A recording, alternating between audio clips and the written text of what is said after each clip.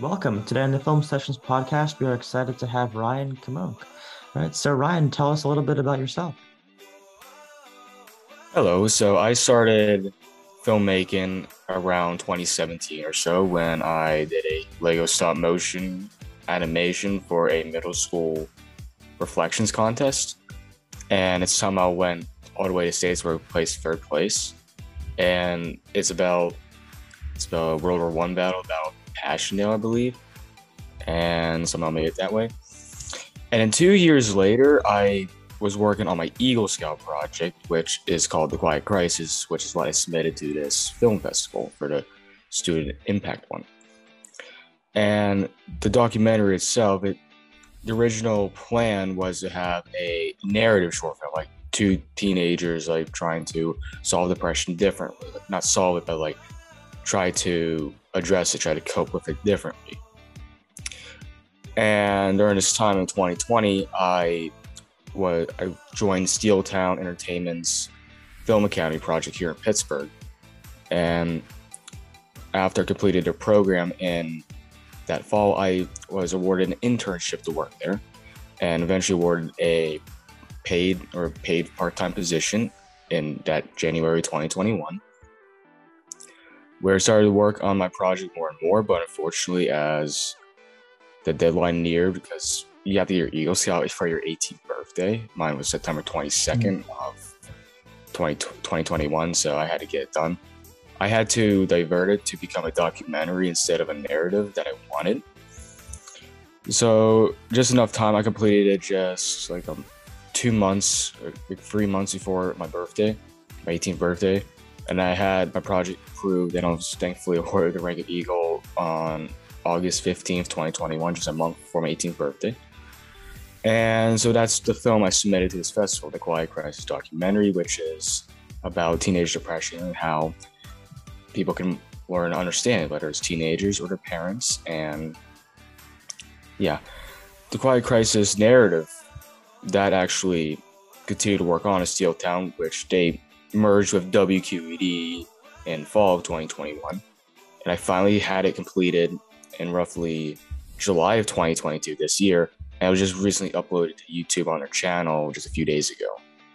So, and then as of right now, I'm still thinking of a movie script right now. Filmmaking is more of a hobby than a career field because I don't like waiting I don't like waiting like 3 years to make a movie. It's like too much of a hassle. So I like doing things my way. Mhm. Yeah, that's wonderful. And yeah, I mean, filmmaking is definitely, it could be a full-time job, but it is difficult to get movies always going. So definitely, I agree. It's wonderful to have it as a hobby as well. Yeah. Mm-hmm. And what inspired you to first get started in filmmaking? What inspired me to first get started in filmmaking? All right. So I think as a kid, I wanted to be a filmmaker because I was inspired by like George Lucas or Steven Spielberg. I wanted to be filmmakers or directors like they were. Because I love Star Wars. I really love Jurassic Park and all that stuff. Jurassic Park not as much, but I still overall adore like Steven Spielberg. But because frankly enough, he was also in the Eagle Scout too, and he actually helped created, I believe, the photography merit badge. Oh, wow. Yeah. Yeah, because he wanted to do a film project, and so because he loved it, so he actually created one of the merit badges. So yeah, but it's also because I have an ability to document everything. Even now, I still film myself like documenting stuff that is my life or like what I think about, just on the camera, just to myself really. But because I like documenting everything because it's one of my hobbies, because I like exploring the world, and I still believe in it. I still believe in the desire for people to learn more about their stories. Hence why I did the documentary, and I probably will do a few more in the future because I believe everyone's story deserves to be told. Yeah, I agree. And I agree as well, you know, everyone has a unique story that they can tell, and that through filmmaking, they can really express themselves and to share their story with others in the world through that medium of film. Since it's very unique, you know, filmmaking, it's an excellent way to express yourself, in addition to many of the other art forms. But yeah, filmmaking is very, very unique in that way. Mhm. But yeah, tell us a little bit more about your continuation of your journey in filmmaking. Have you continued to pursue your hobby in film? Mm. All right, so when I finished the Quiet Crisis narrative, like there's two different ones, same name. So when I finished the narrative film back in July of 2022, I decided like maybe I didn't want to do a film like that again because it took like 3 years. And it's a hassle getting everyone saying like, oh, you have to do a script and all that. Like Steeltown, the people of Steeltown, which is now WQED, excellent help. I'm eternally grateful for them for making my dream of making my own film a reality. But it's just well, what I mean to say is that I do plan on doing filmmaking more as a hobby. I mean, I have a YouTube channel and all that, but as of right now, just a few weeks ago, I started working on a script. Like I said earlier, it's for a movie I think called Reminiscence, Mhm. and it's about a young man who is transitioning, whether it's from high school or college, whatnot. Either way, he's transitioning from a chapter in his life, and you think he's having a normal life and all that on the outside, but you start to realize that sometimes he's like a bit haunted by his past and all that. Not that he's like traumatized or anything, but something like everyone goes through. Like you lose like your girlfriends or boyfriends, you lose your friends, your sense of self, your community, Mhm. and that's natural when you transition. And so he's trying to go back in time. Well, not go back in time, but he goes back to the places where his memories were from, or his best memories he made. And he takes out a journal and he takes them back in time, like flashbacks of what happened.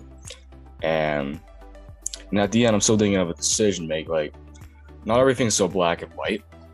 For example, I think someone from his past comes back to like reconcile with him. But I'm trying to make the decision as great as possible where that you don't always have to like completely move on from the past. Mhm. Sometimes you especially have to, Yeah. but that's not always the case. Mhm. Yeah, yeah, agreed and interesting. And with your film, A Quiet Crisis, particularly, tell us a little bit more about it. What is the film about for the audiences listening? So the Quiet Crisis documentary is me going around and interviewing two professionals at my high school. Like one was a guidance counselor who's actually my personal guidance counselor, Mrs. Plesko, and one was a social worker, Mrs. Jorgensen, who interviewed in the film because, of course, in the documentary, you need professionals who know what they're talking about, who have expertise in that field. Because it's not enough to like just me just take up a camera and just look up on facts online like, oh, this, and that. You need reliable information from people who understand this. Now, for this film itself, like I said, it's about assessing the aspects of teenage depression. Like we're going through the solutions, the causes, the symptoms, the signs. And during this film, I tried to get some teenagers on as well to talk about their experience. And unfortunately, none of them weren't really interested. Either that, or I can assume that they weren't. There's still stigma. But either way, I had to improvise and overcome it. Because you saw me in a film that I had to interview myself because no one else was going to do it. I mean, I was a teenager at the time, even though I'm like 19 right now. But Mm. I interviewed myself because no one else is going to do it, so I might as well do it myself. And I had to open up a little bit of my struggles, even as much compared, but that's bad things you and is that you can help the others on. Like maybe people are better than you or worse than you, but it doesn't matter. You should only really compare yourself to who you were yesterday and then who you are today. So yeah, I had two professional interviews with Mrs. Jorgensen and Mrs. Plesko, and I did a personal interview for me, and then we had a little conclusion about it. I do like the way the film went about, but probably a little too long if I'm being honest. But I might make I might make something similar to that video in the future, but much shorter and much more like a bit more immersive, a bit Mhm. entertaining, so keep audience drawing because it's hard for people to watch documentaries that are 45 minutes long, you know. Yeah, yeah. Mhm. Yeah, and walk us through the process of making that film. Were there certain resources that you found very useful in making the Quiet Crisis documentary? Yeah, so in fact, at my high school, I have this great help, Mr. Barad. He's my TV production teacher. He Mhm. helped me a lot with equipment and all that. For unfortunately, another mishap the SD card, whatever, corrupted or something, and Hmm. gonna use the footage we use when we film like Mrs. Jorgens and Mrs. Plesko in person. So we had to unfortunately do a Zoom call or Google Meet call because we could not get the footage back. So it was like, oh no. So we decided to film it online here on like laptop and all that because we had no other choice. But it still worked out in the end, I must say. It did take a lot of editing, I gotta say. I went to some resources. I think it's called Pexels.com. They had lots of free background Hmm. B-roll footage that I could use. And this microphone, I didn't use a microphone. I think I used a headset to help me with it, record my lines. And even though Steeltown didn't really make this, they still provided me the expertise so I can make a film. So I'm eternally grateful for Steeltown for providing me with the resources to make this film. Like, I didn't do it on my own, but it's thanks to their help that I made this documentary too.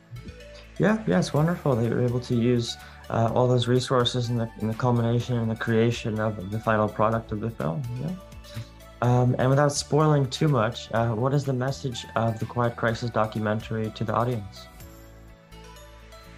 The message of the Quiet Crisis is that there's a lot more to go on in someone's brain than you think there is, especially in teenagers and all that. Like when you're young and all that, you think like you are like, you're not too messed up, right? That's not always the case. Whether it's young men or young women, we still have some issues and we can go about it. But yeah, the overall message is that we need to learn more about each other and we need to help each other. We need to be more kind to each other. And that's unfortunate to see lacking in today's day and age. Mhm. So we need to be more understanding of each other, and that a lot of people everyone's going through something, whether it's big or small. And the least we can do is just give a little kindness back. Yeah, yeah, I agree, especially nowadays when there's just so many people struggling with that. It's very important to have films like the ones that you made and other resources available to help people who are in need of help with that. Yeah, yeah. And for those interested in watching your film, where can we find it? You said it's on YouTube? Yeah, it's on YouTube. It's called The Quiet Crisis Documentary. Mhm. And it's on my YouTube channel called Dynamic Studios. There's no space in it, and the D in Dynamics capitalized, and the S in Studios is capitalized. So I can just send it in the chat if that helps. Yes. Yeah. And also for the audiences listening, where can we find you on social media? Do you have a website, or do you have some accounts on social media that we can find you at? Yeah, I do have one on Instagram. It's just my last name, first name with a period in between. And here it is for my Instagram. Mm-hmm. Yeah. So, wonderful. Yeah. Mm-hmm. Okay, perfect.